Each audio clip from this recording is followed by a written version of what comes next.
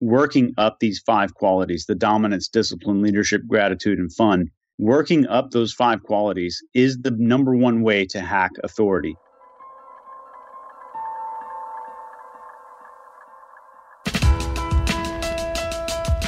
Welcome to The Art of Charm. I'm Jordan Harbinger, and I'm here with producer Jason DeFilippo. On this episode, we'll be talking with Chase Hughes. He's been in the military for 20 years, teaching interrogation and behavior science on a tactical level. That means applied in the field. So many studies have been done proving that nonverbal communication is well over half of what is spoken, but somehow it's largely ignored in academics and life, at least the practical elements are. And we're going to share a few dozen powerful tips that can't be found all over the internet and in these pop culture books, and we're going to give you a real glimpse behind the curtain today. We're going to learn influence and how to use social authority to change the course of someone's life, regardless of their occupation, regardless of yours or theirs for that matter. And seeing some of these methods exposed also levels the playing field for some people that are in maybe some manipulative relationships. So today, we're going to discover stress-free ways to start observing people without being creepy. The bonus is that some of these exercises include watching a little bit of TV for those of you who are feeling extra lazy. We'll also explore how to train your brain to see gestures without feeling overwhelmed.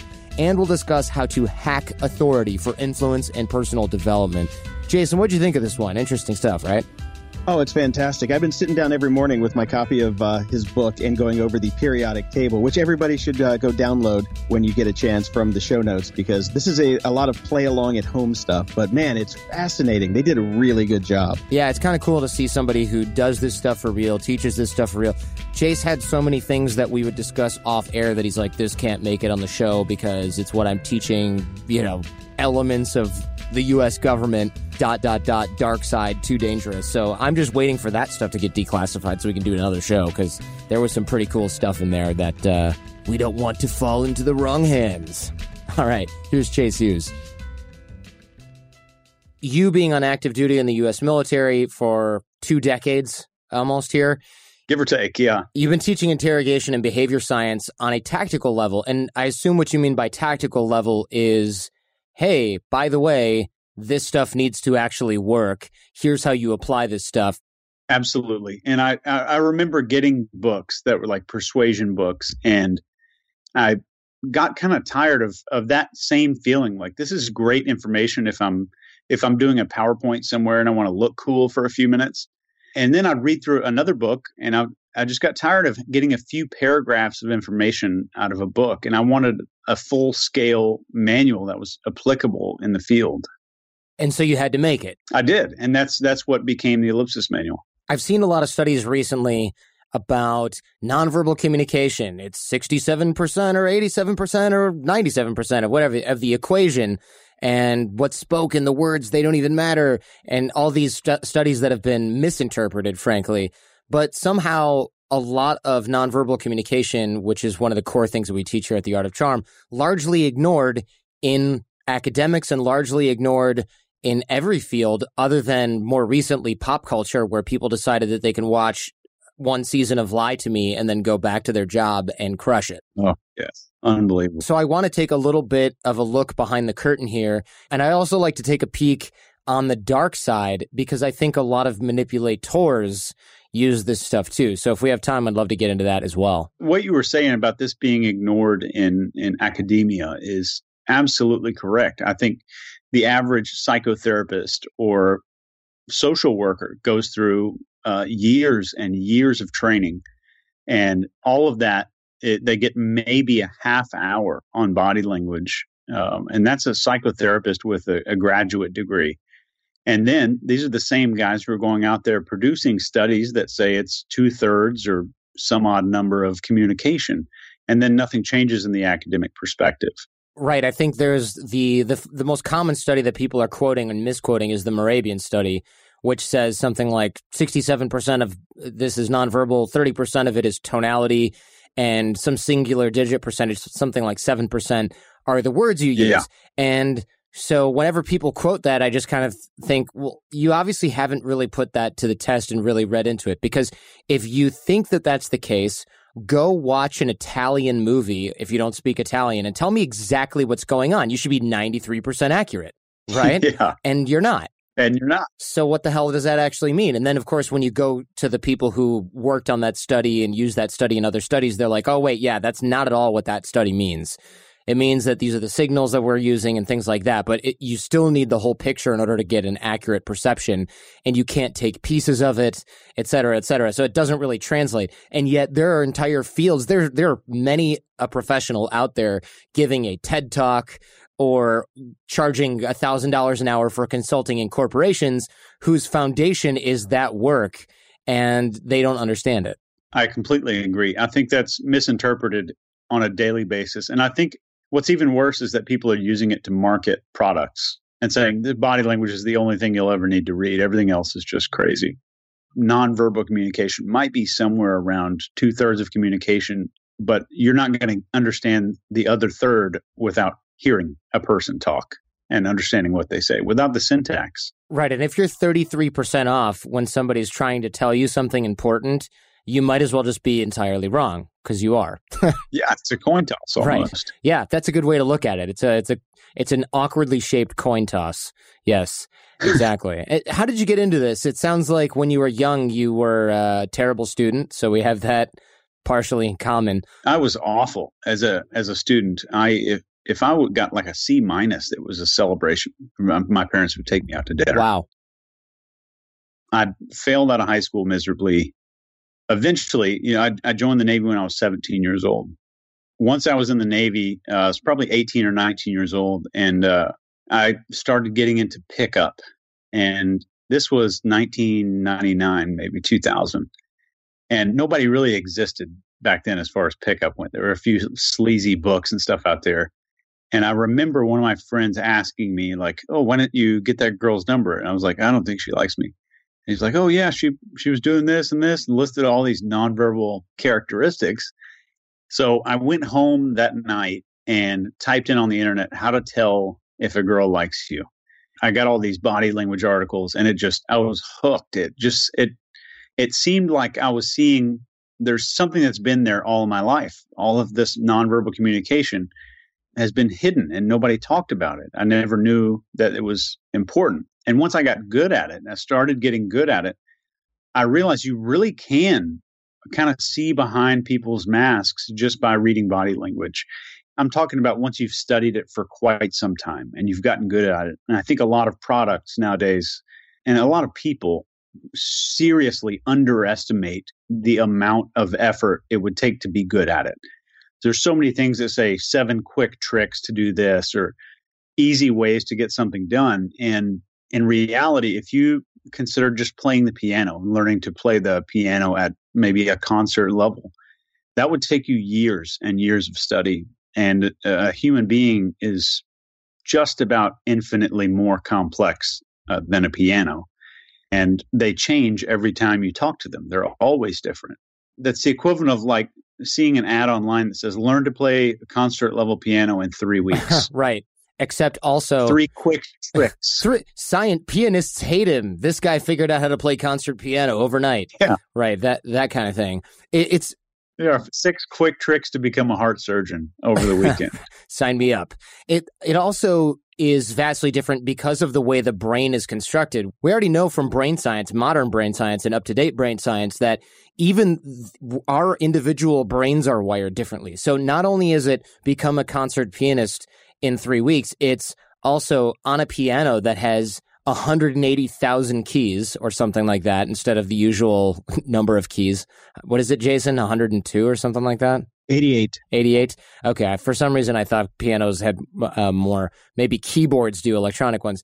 And so you have that. And then also, and they're not arranged in the same way as the piano that you learned on a few years ago. And it's not the same as the one you have at home. And it's not the same one as I have here at school. You're going to have to figure out where the keys are in the moment while you're trying to play. Yes.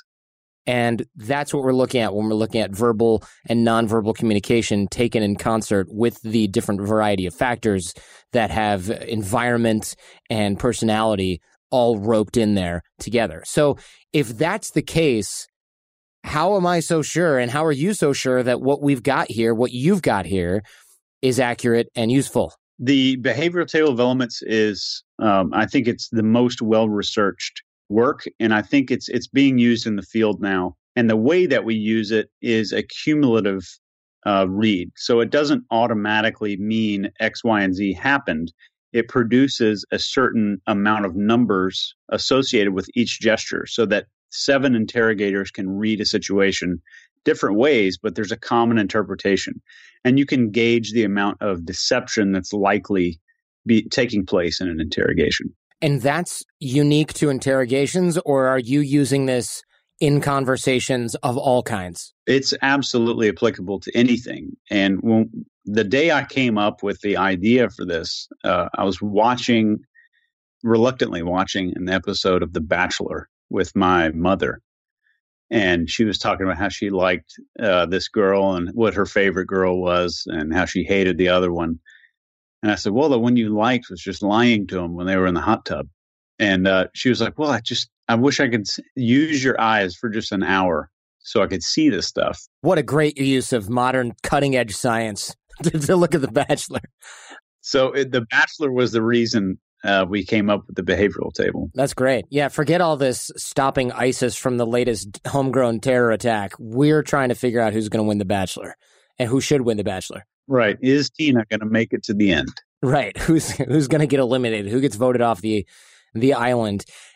How do, though, we start to learn this stuff? Because if I look at the behavioral table of the elements, which we'll link in the show notes, by the way, well worth checking out. It's essentially a periodic table with a bunch of different gestures and behaviors and things like that.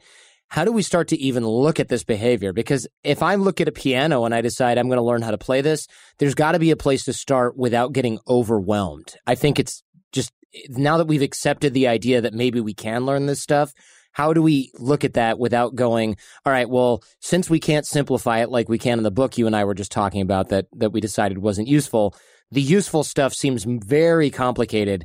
Where do we even begin without freaking out that we're never going to get it? I would say a lot of people get overwhelmed in the beginning because they realize that it's kind of a big undertaking. You've got to treat that journey kind of like an experiment. And once you start observing behavior and you start really seeing how insecure every single person is around you, it's a humbling experience. It's kind of addictive in that once you are able to see like the weaknesses and the humanity of everybody, it kind of levels the playing field. It humanizes everybody that would have otherwise been threatening or that seemed unapproachable. And you can kind of see through the social masks that everybody wears. And it's a humbling thing. And I would say at the beginning, once you're starting out, just see behavior for behavior's sake. Don't try to make an interpretation. Don't try to go flip through a book and figure out what everything means. Spend a week watching people's pupil dilation and seeing whether they're blinking fast or slow. Spend a week watching whether or not somebody's breathing into their chest or their stomach.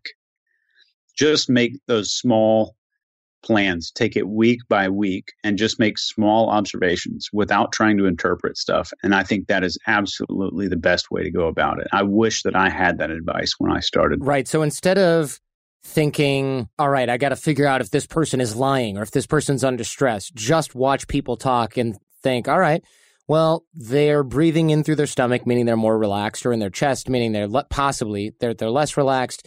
They're speaking with their arms crossed.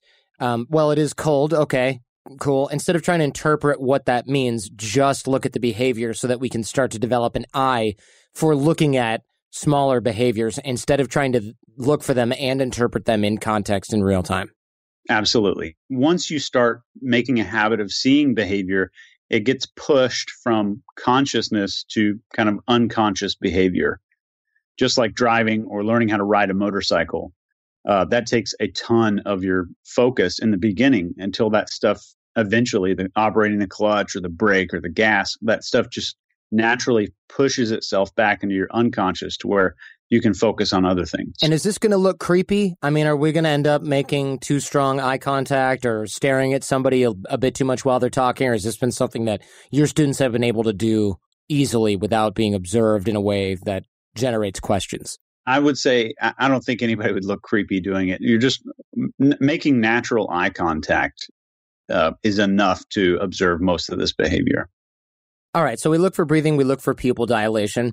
How do we train our brain then to see gestures without feeling overwhelmed? Because, of course, that's separate. Or are we just, again, we're having regular conversations and we're just noticing what they're doing with their hands, arms? Are we watching their feet? What else are we looking for? That's it, Jordan.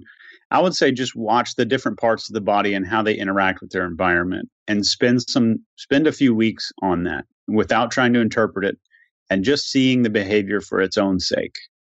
So when we start noticing these behaviors, what do we do with them? Are we just mentally cataloging them? Do you encourage people to try to interpret them later after the conversation? What do we do with these once we start to notice the hands, the breathing, and the eyes? What took me a few years to figure out is something you were doing as a kid, keeping a behavior journal. And I would say writing this stuff down, write down what you're seeing every time you have a chance to do it. Write down the gestures that you're seeing more common in one person that you work with, or this Starbucks barista, every time she's there, she touches her chest when she says thank you. And then once you start learning the interpretation of behaviors, you can go back and look through all of these things and see the natural tendencies of the people that you interact with. And those tendencies will lead to some of their personality traits. And how do we know that those tendencies lead to personality traits? How do we start to map these things together?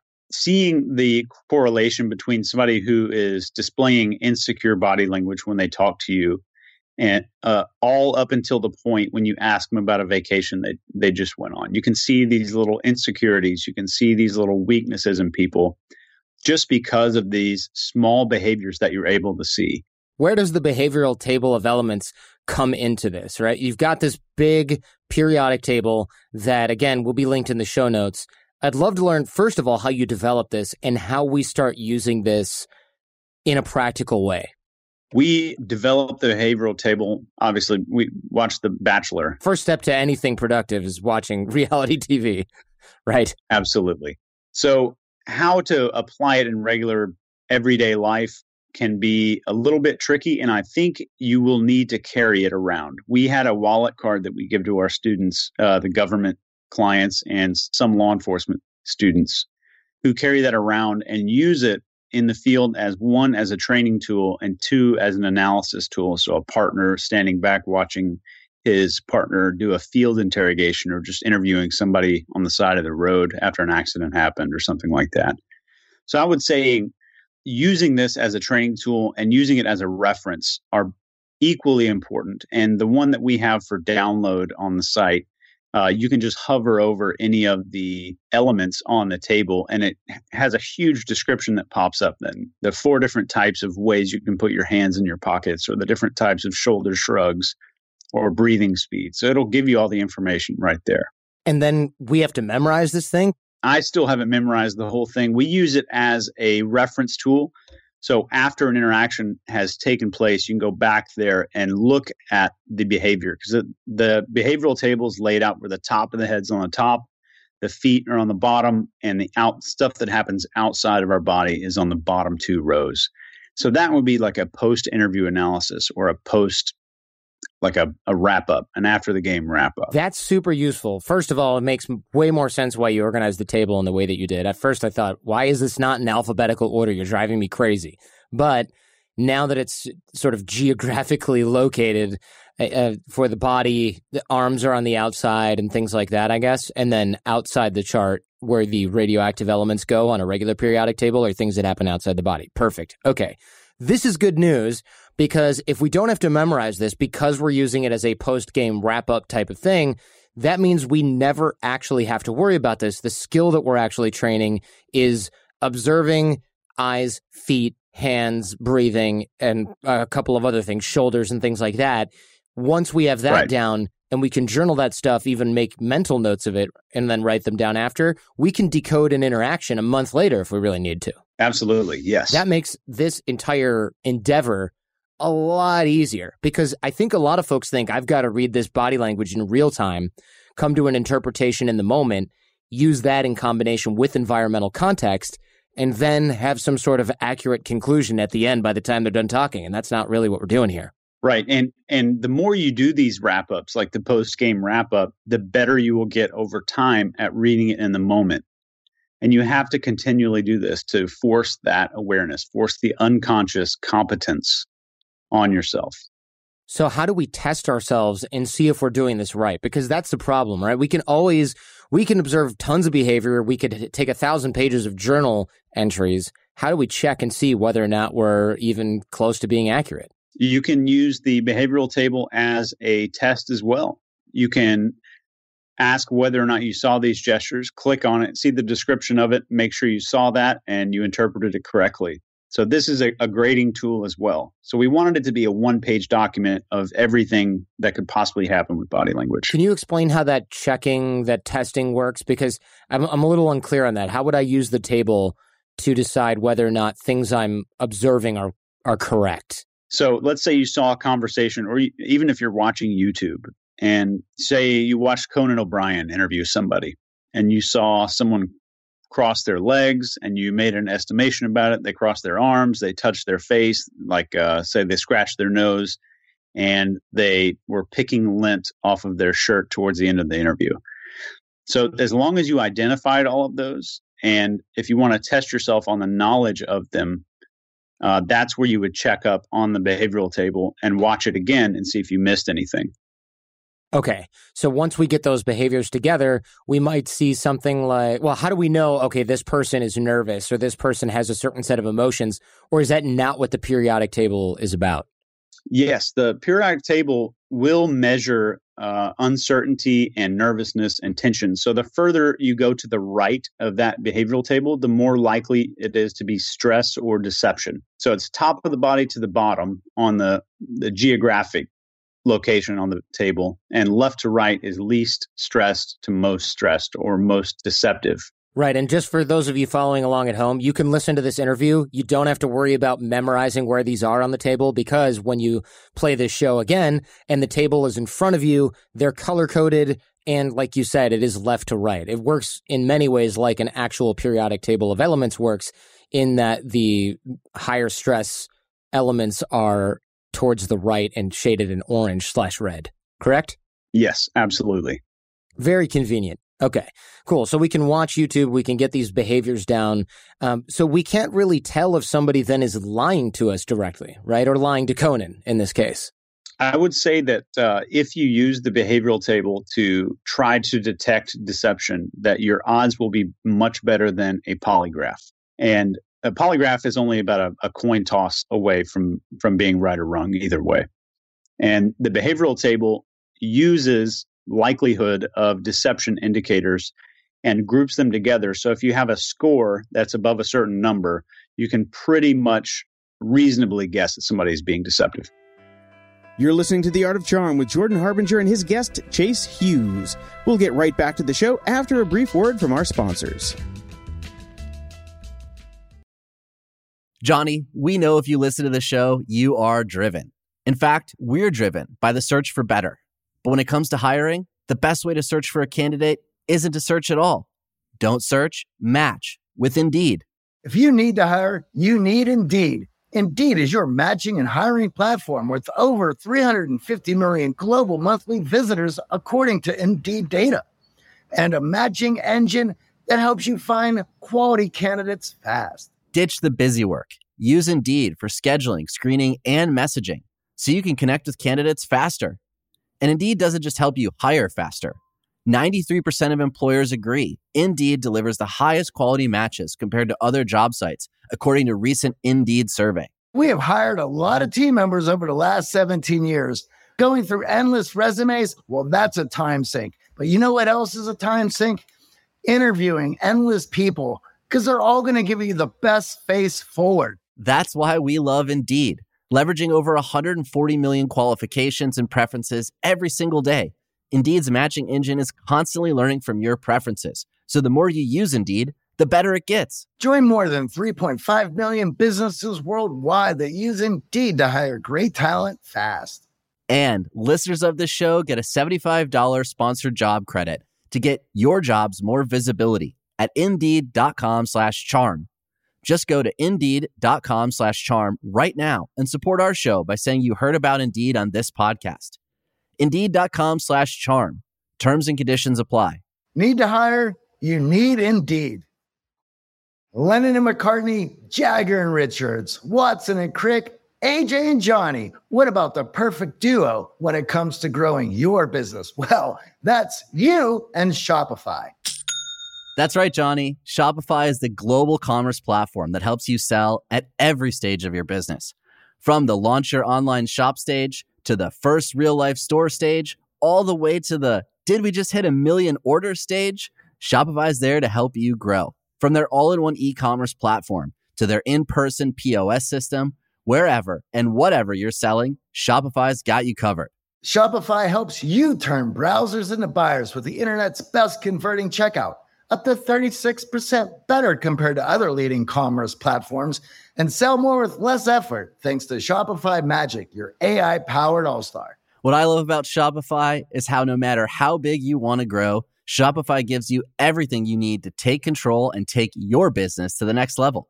In fact, Shopify powers 10% of all e-commerce in the U.S., and Shopify is the global force behind Allbirds, Rothy's, and Brooklinen, and millions of other entrepreneurs of every size across 175 countries. Shopify removes the guesswork with built-in tools that help you create, execute, and analyze your online marketing campaigns. And sign up today for a $1 per month trial period at shopify.com/charm.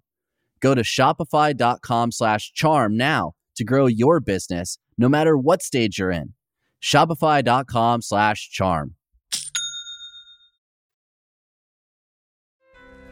Thanks for listening and supporting The Art of Charm. Let's get back to Jordan and Chase Hughes.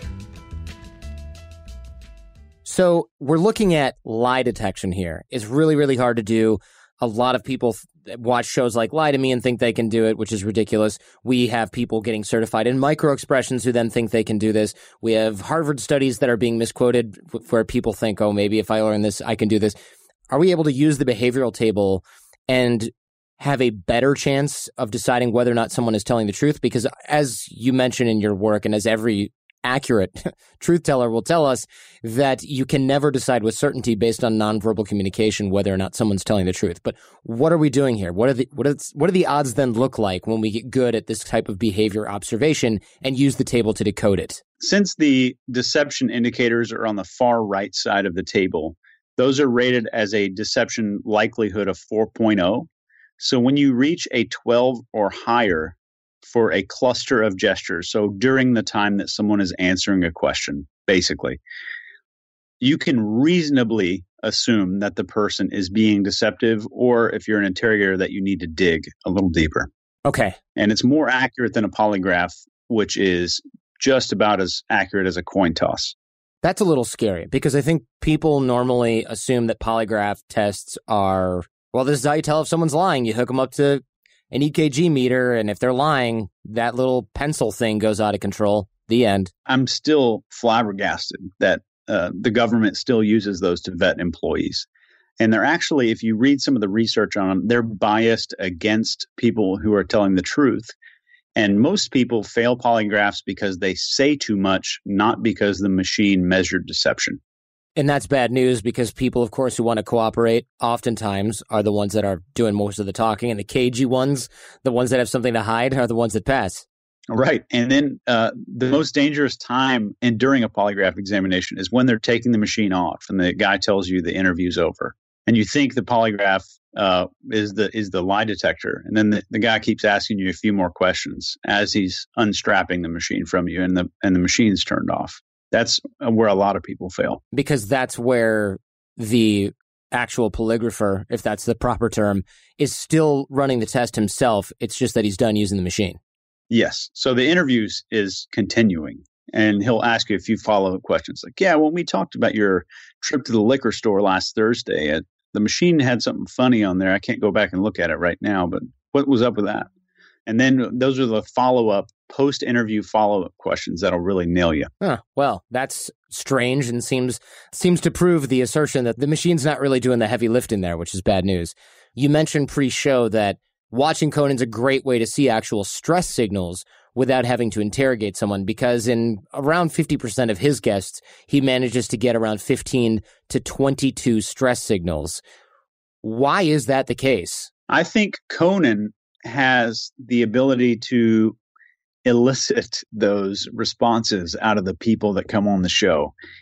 The way he interviews people and the way he speaks to people produces some of that anxiety behavior on the right side of the behavioral table. Why do you think that is? Because he's super tall, possibly, or is there something else going on here? He has a strong, authoritative style of speaking, and he is comfortable making prolonged eye contact and asking strange questions that other talk show hosts would probably feel might be inappropriate. So he tends to place people in those situations to really throw them off guard. And when he does try to throw his guests off guard, they usually exhibit some of those behaviors on the far right side of the behavior table. And those aren't necessarily deception indicators. That's just stress. There's no behavior for deception. There's no micro expression for deception.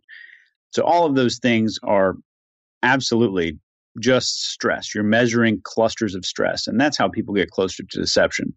But for people training to spot deception indicators and stress, Conan is one of the best places to start. He's got a knack for producing those anxiety behaviors in celebrities. And that's obviously an excellent way to work this, because if a celebrity, somebody who's maybe won a nice Golden Globe for acting cool under fire, can't do it on live TV, they're not going to edit that out. They're not going to do another take. These are, in many ways, going to be as close as you can get to perfect video of real people in a stressful situation that you can repeat and replay as many times as you want. And in virtually every case, this person is not a criminal. They're just under stress because of the environment and the person that they're interacting with. Absolutely. Very well said. You mentioned that there's no signal for deception itself, only signals for stress. Yes. Why is it that looking for truth signals is the best way to spot deception? First of all, what are truth signals, and how do we use this to spot deception if all we can really do is spot stress? Good question. I think looking for truth signals and training your brain to see truth signals, which are someone who is open, who is relaxed and comfortable, and just basically just vulnerable body language. So spotting somebody who's just communicating really authentically is a good example of truth signals. And training your brain to look for those truth signals means that when you see deception, it's going to stand out much more. So you're training your unconscious to see truth signals, and you're looking for truth signals and spending lots of time on that. When you actually experience deception, which is going to be often, it will stand out. And once you start seeing deception, once you study what deception really is and how to read it on the table, you'll notice that almost everybody you know will lie to you. Can you narrate and paint us a picture of an example of this happening in conversation? Doesn't have to be a real example. I realize a lot of the military and intelligence stuff you do is on lockdown. But can you narrate a hypothetical in which you're looking for a truth signal, you find it, and then you see something different happen that indicates deception? When you are looking for a truth signal, let's give an example here. If you are asking someone a question where they were on such and such night, and you would expect someone to open their palms, which is a display of sincerity, but they touch their face as soon as they start talking again. So usually, almost all the time, facial touching is a sign of nervousness. And you looking for truth signals, which would be open palms, hands down on the table, just natural body movements, seeing the person touch their face is automatically going to set off an alarm. We're looking for something that we're expecting versus thinking, okay, whatever happens now, it's got to match, right? Whereas, because if we're looking for deception, that could be any behavior that isn't the one or two that should naturally follow an authentic answer. Is that what you're telling me right now? Absolutely. So if we're thinking, where were you last night? And they start talking and their palms are open and they're narrating a story about how they went to Jack in the Box and then they came home and went to sleep. It looks normal. It looks authentic. They've got a couple of readily readable behaviors, palms up. Their arms are uncrossed. They've got a little bit of a head tilt or something like that. I can't remember the exact behaviors you listed in the table here.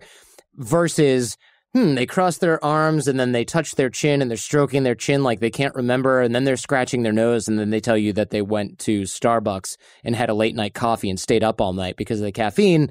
You're thinking, that's weird. What a weird set of behaviors that normally wouldn't follow an obvious, nonchalant story about what they ate for dinner. So it's easier to spot those since there are fewer truth signals that would match that behavior. Yes. When you're talking about Conan, you mentioned the authoritative voice. We talked before the show, and you'd mentioned that a demonstration or proof of authority, that matters more than influence skills every time. What does that mean? That seems like a huge takeaway, potentially. I think it is. When we were writing the Ellipsis Manual, we wrote that book to be the most dangerous. I wanted to have like a surgical manual of persuasion. And we went from just talking somebody into doing something for you to actual word for word script on how to create a Manchurian Candidate. And doing all of this like black ops type of persuasion stuff, we discovered that the authority a person has, the social or perceived authority a person has, is more important than the skill level they have.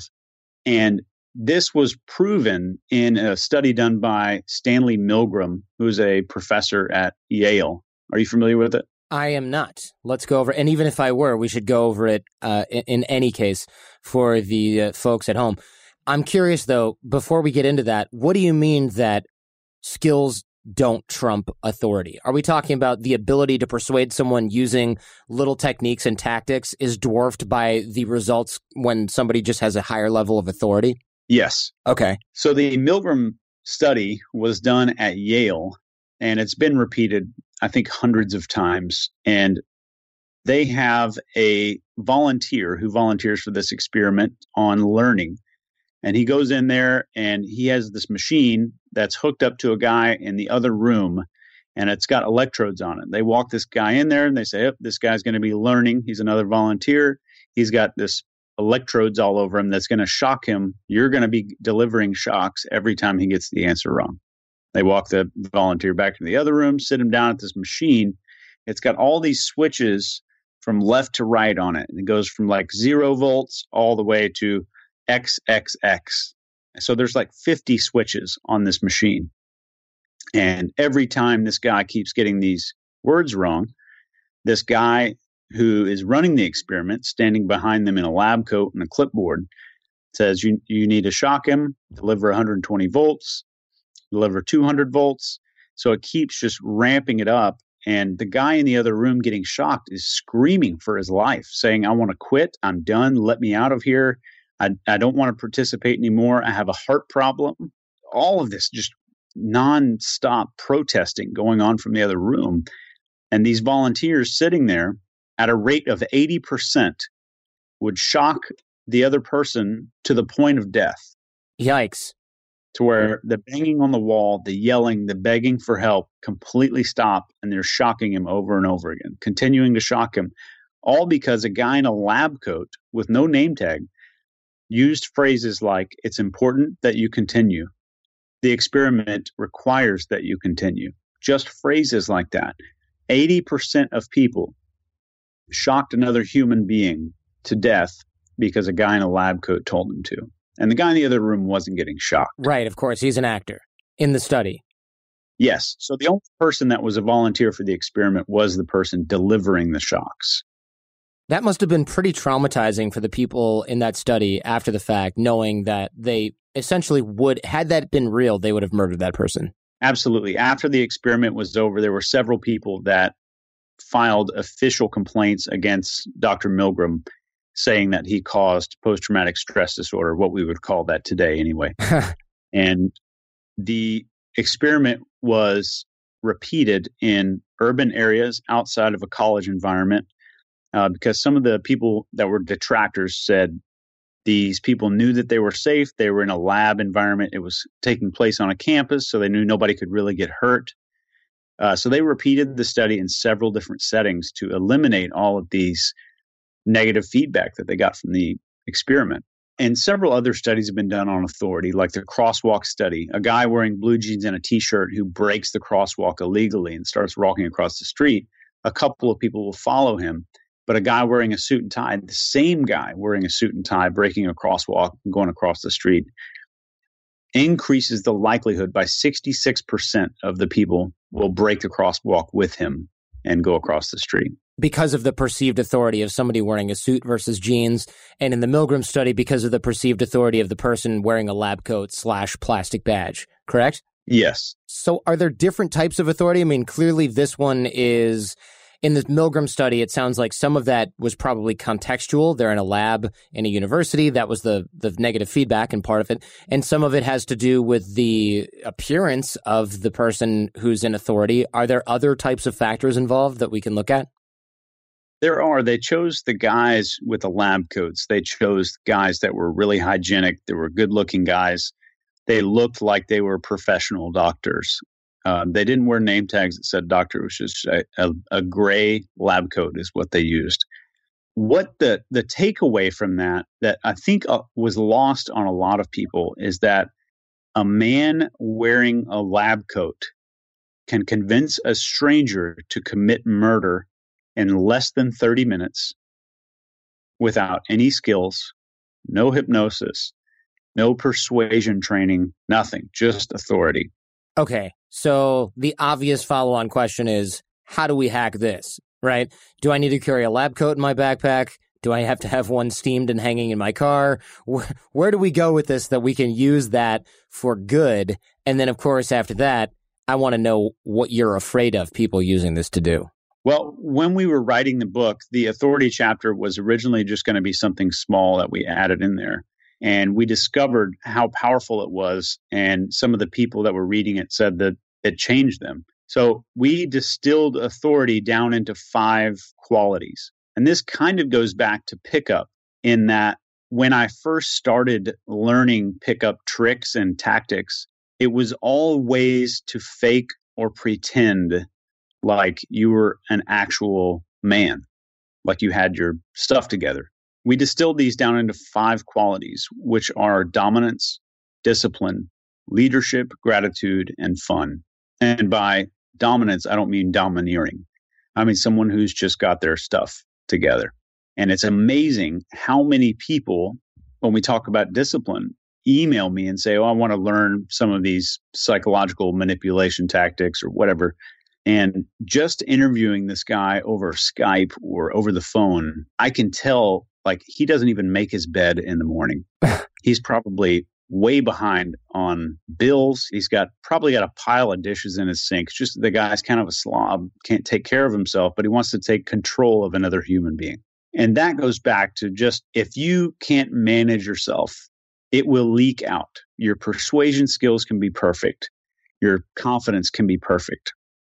But if you have issues with any of those 5 qualities, it will leak out somehow in your body language. And that's the example of that is when a woman is talking to somebody and everything looks like it's going right. And she says something just doesn't feel right. Something feels off. So that is our nonverbal leakage of not mastering one of those qualities or lacking in one of those. We'll be right back with more from Chase Hughes after these messages. And now a quick message from our newest sponsor. Remember, supporting our sponsors is the best way to support the show. That's right. AJ, did you know socks, tees, and underwear are the 3 most requested clothing items in homeless shelters? I had absolutely no idea. Bombas knows, and they're doing something about it, making ridiculously comfortable versions of all 3 and donating one for every item sold. With all the clothing brands out there, it's nice to find some basics that don't just feel good, but do good too. That is completely amazing, and that's why we're so excited to be working with our newest sponsor, Bombas. To date, Bombas' 1 purchase equals 1 donated commitment has helped customers donate over 100 million essential clothing items to people facing homelessness. That's a lot of good done by people just buying the Bombas they wear every day. Visit bombas.com/charm and use code CHARM for 20% off your first purchase. And once you try Bombas, you'll know why so many people have purchased and donated so many. The comfort geniuses at Bombas work tirelessly to make your everyday things your favorite things. Whether it's an arch-supporting sock that feels like it was sculpted to your foot, a buttery soft tee with no itchy tag, or underwear that feels like nothing while supporting everything. The best part, AJ, Bombas has a 100% happiness guarantee. So if you got the wrong size, your dog chews up your socks, or a pair vanishes in the washing machine, and you know they will, it's easy to get a free return, exchange, or replacement. There's nothing worse than when Puppers gets a hold of my favorite Bombas athletic socks. They're precision engineered for being active with sweat wicking power, impact cushioning, blister defense, and no annoying toe seams that get between you and your goals. I try to limit my essential purchases to one time a year, and I was so pumped to know that Bombas has my underwear, socks, and tees needs completely covered. I have been loving the soft underwear and tees here in Medellin. Ready to get comfy and give back? Head over to bombas.com/charm and use code CHARM for 20% off your first purchase.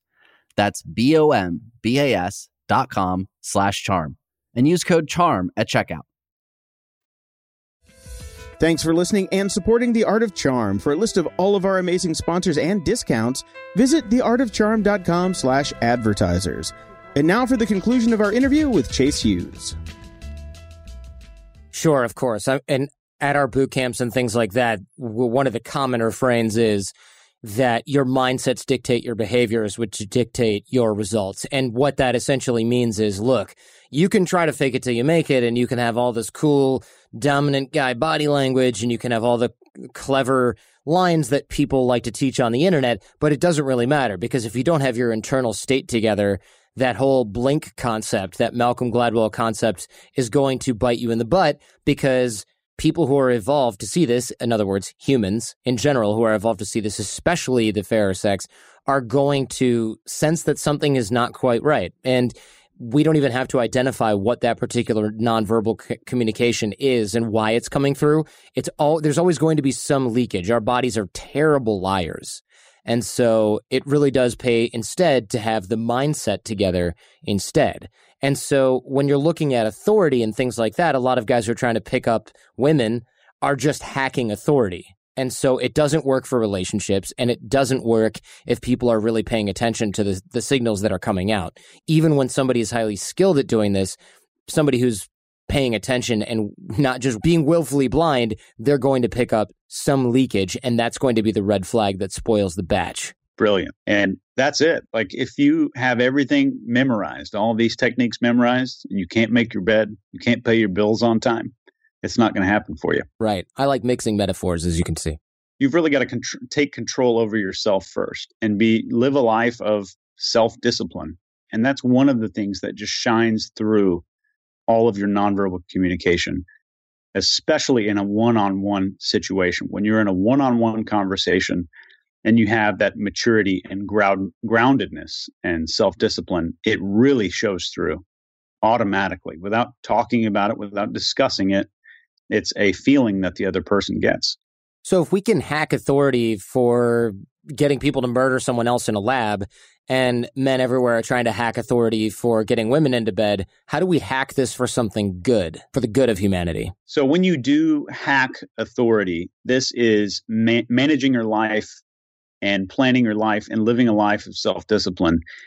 Hacking authority means that you are mastering your environment, and hacking it for good means that you are leaving every person better than you found them. Where have I heard that before? And that when you do the authority hacking, whether it's through what you wear or increasing your level of hygiene, your level of physical fitness, all of these are methods to start hacking authority and developing your sense of working up these 5 qualities: the dominance, discipline, leadership, gratitude, and fun. Working up those 5 qualities is the number one way to hack authority. So with the authority hacking, one of the biggest things that Milgram discovered was called an agentic shift. That when a person is in the presence of somebody in authority or somebody with perceived authority, social authority, we make a shift to become an agent doing the work of another person. So those people who were shocking the person in the other room underwent an agentic shift in the presence of that authority figure, the guy in the lab coat. So when this agentic shift happens, we expose the person we're speaking to, or the person who's experiencing it, is basically writes off whatever they do. as in being an agency for the person that they're speaking with. Right. I was just following orders, right, is how that sounds in practice. Yes. And that just following orders thing was one of the reasons they ran the experiment. Stanley Milgram's parents were in a prison camp. And once this agentic shift is made, the psychological loopholes start to open up as wide as they can possibly be. So in the presence of a person that has this authority, we will obey and we will consider it to be either their idea or it's our idea, but we're doing it for the good of the other person. That's incredibly powerful. Of course, we can use this for habit change and things like that.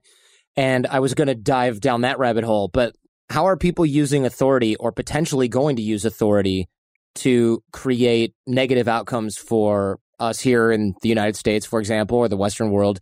And how can we defend against that type of thing? For example, if I find myself talking with somebody in a lab coat, turning up the electrical shocks on some poor person, is there anything I can do to defend myself against that? Or in the moment, am I already too late?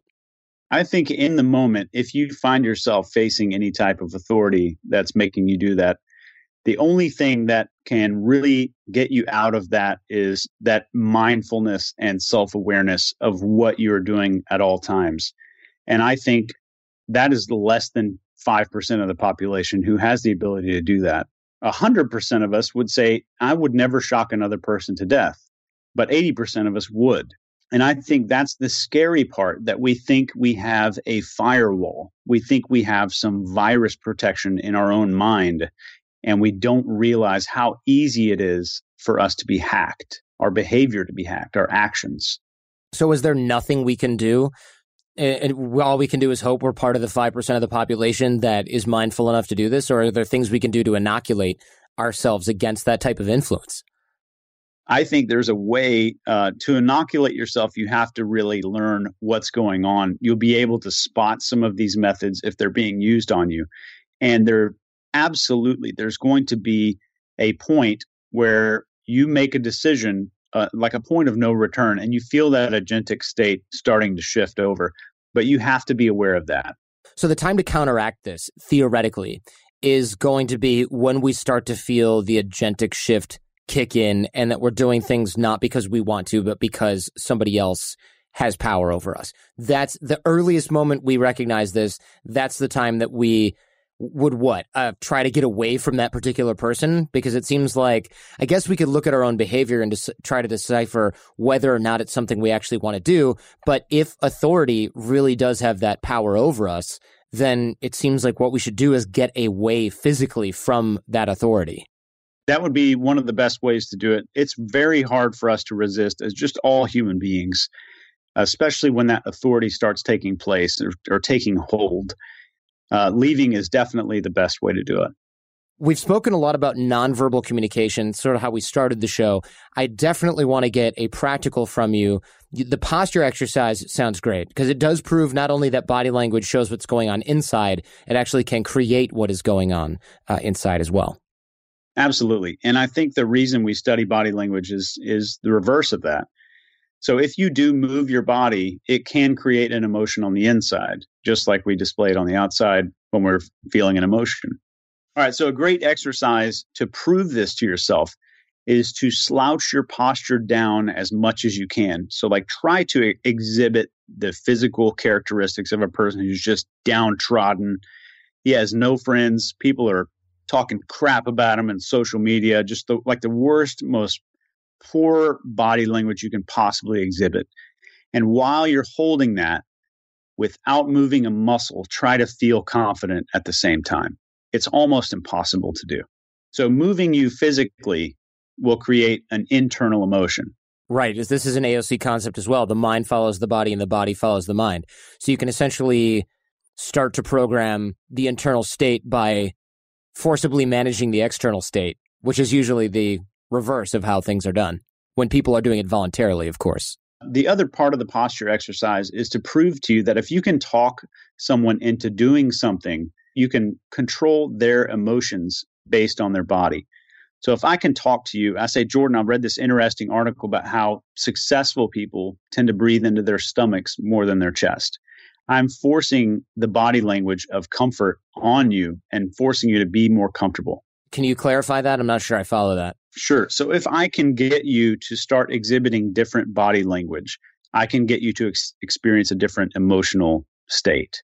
So if I get you to match and mirror me and I start sitting up or I start slowing my breathing down, I can force your body, and I say force with big quotes around it, I can get you to start coalescing with mine. Let me just clarify this. So it sounds like what you're saying is the reason you're telling somebody that the body language of success or that successful people breathe through their stomach and not through their chest is because you know that everybody else wants to be successful. So that statement will then convince me or suggest to me that I should breathe through my stomach instead of through my chest, which makes me more relaxed, which is the actual outcome that you're going for. So you're subtly suggesting to me, instead of saying breathe through your stomach and relax, you're saying, hey, by the way, this quality that I know you want involves you taking this action physically.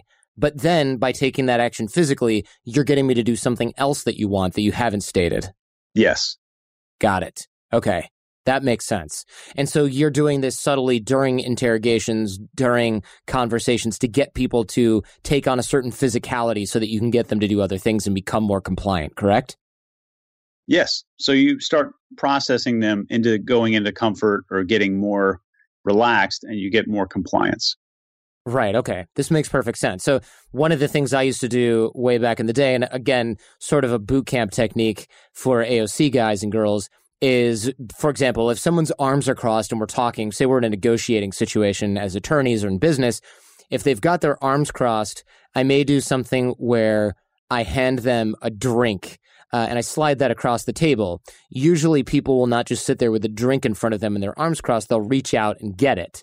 And when you have somebody who reaches out to get it, they're oftentimes will keep their hand there. And if you're in a dating situation, you can have a glass, like a martini glass, which looks unstable, and you can slide it across from them, or you can keep it sliding away from them as well so that they have to uncross their arms to bring it back into the proximity that they would need for something like their drink, because people don't want their drink to be too far outside their psychological space. So to make that a little bit more clear, if you're, say, out with friends at night and you're talking with somebody and they close off, you may slide their drink further away from them, causing them to uncross their arms and hold on to their drink, which uncrosses their arms. That's sort of the similar situation where you tell somebody, hey, successful people do this, and then they start to emulate that behavior, only I'm doing it a little bit more brute force method, it sounds like.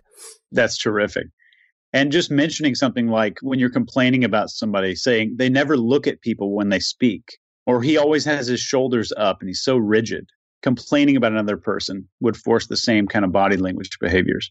Right. So if you want to get your kids to stop slouching, or a friend or a significant other to stop slouching, you might say something like, yeah, you know what? One of my pet peeves I just realized is when people just cannot stand up straight. You don't have to be looking at them to do that. It might be a little too on the nose. You could even say this to them over the phone, and you can almost hear them straighten up on the other end and say, yeah, that drives me crazy as well.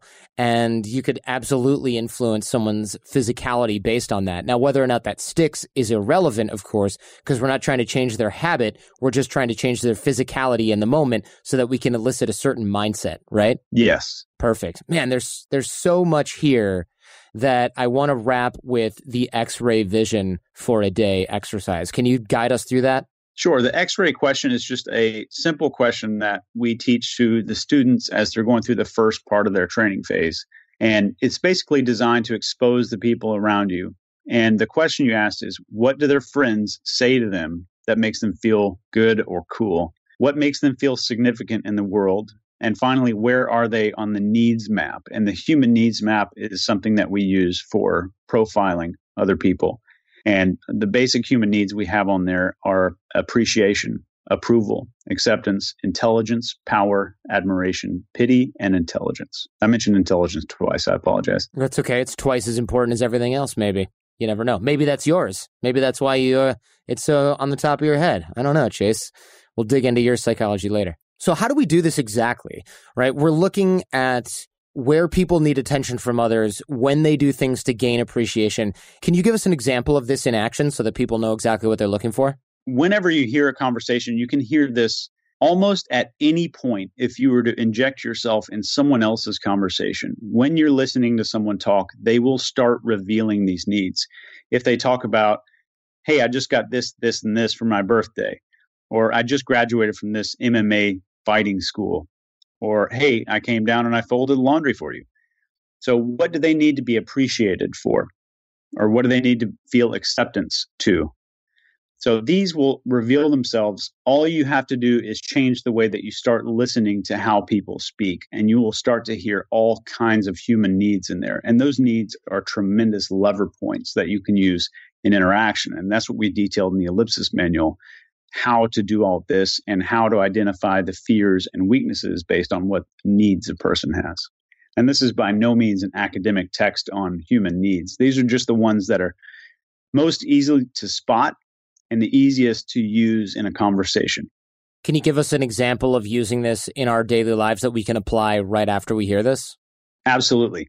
If you hear a person tell you 4 or 5 things where they're seeking appreciation from you, so they did a favor for you, they are offering to do a favor for you, or something to that effect. So anytime a person is seeking appreciation, you can use that appreciation factor to give them appreciation or approval or acceptance, whatever you're hearing from them. Use the appreciation and give them appreciation the next time right before you ask them to do something for you. So in practice, that would look like what? In practice, that would look like, hey, you have really been there for me like 7 times in a row. I really appreciate everything you've been doing. I have a favor to ask if you wouldn't mind. So that would be for a person that is appreciation motivated.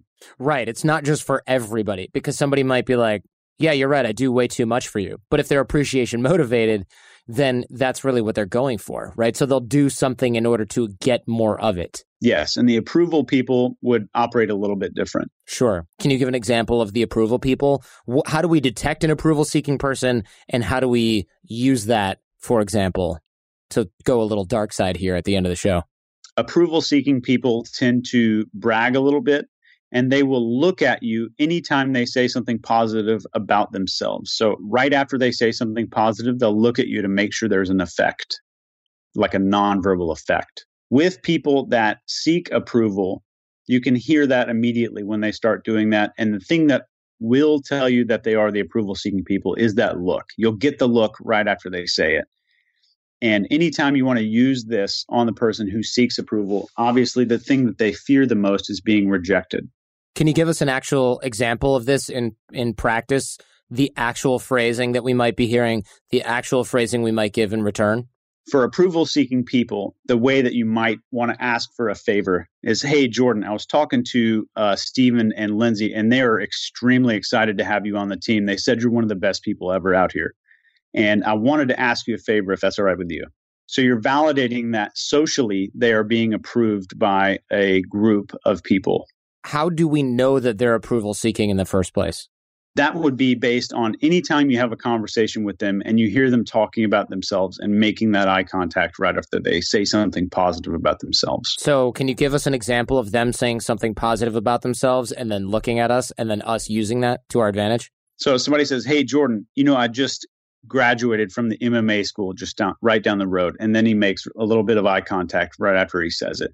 That is, bar none, absolutely an approval-seeking person. And the way to do that, you could, especially if that's it, you could validate them by talking about their accomplishments right before you ask them for a favor. So we can constantly be on the lookout for people's motivators by listening to the way that they talk, both about themselves or especially about themselves.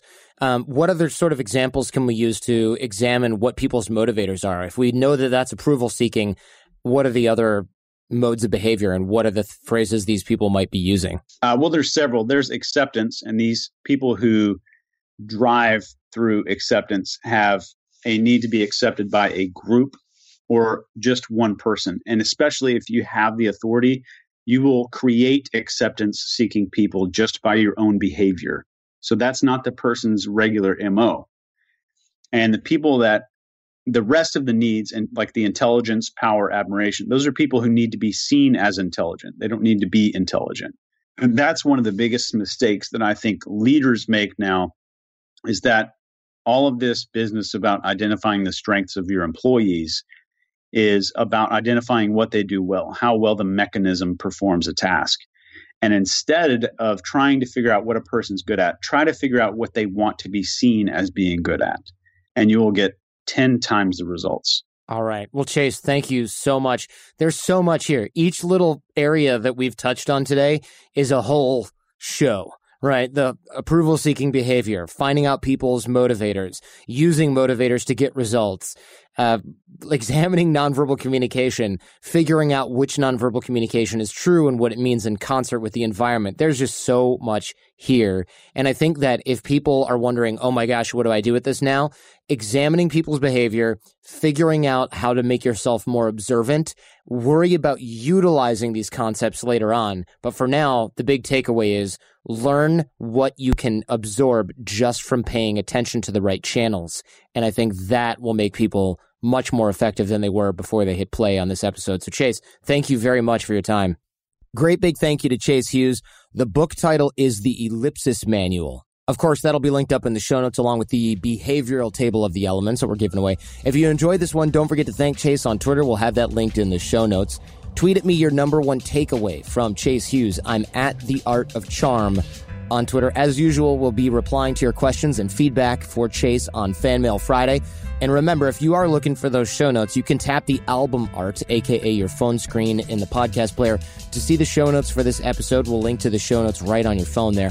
Also, we've got our AOC challenge. If you want to start applying this stuff and using it, check out theartofcharm.com/challenge, or at a red light there, text AOC to 38470. That's AOC to 38470. The challenge is about improving your networking skills, your connection skills, inspiring those around you to develop a personal and professional relationship with you. It is free. A lot of people don't seem to know that, but it's free. That's the idea. It's a fun way to start the ball rolling and get some forward momentum. We'll also email you our fundamentals toolbox that I mentioned earlier on the show. That includes some great practical stuff ready to apply right out of the box on reading body language, just like we talked about today, charismatic nonverbal communication, the science of attraction, negotiation techniques, networking, influence strategies, also similar to what we discussed today, but even more in-depth and practical, persuasion tactics, everything else that we teach here at The Art of Charm. It'll make you a better networker, a better connector, and a better thinker. That's at theartofcharm.com/challenge, or text AOC to 38470. For full show notes for this and all previous episodes, head on over to theartofcharm.com/podcast. This episode of AOC was produced by Jason DeFilippo. Jason Sanderson is our audio engineer and editor. Show notes on the website are by Robert Fogarty. The theme music by Little People, transcriptions by transcriptionoutsourcing.net. I am your host, Jordan Harbinger. Go ahead, tell your friends, because the greatest compliment you can give us is a referral to someone else, either in person or shared on the web. Word of mouth really is everything. So share the show with your friends and enemies. Stay charming and leave everything and everyone better than you found them.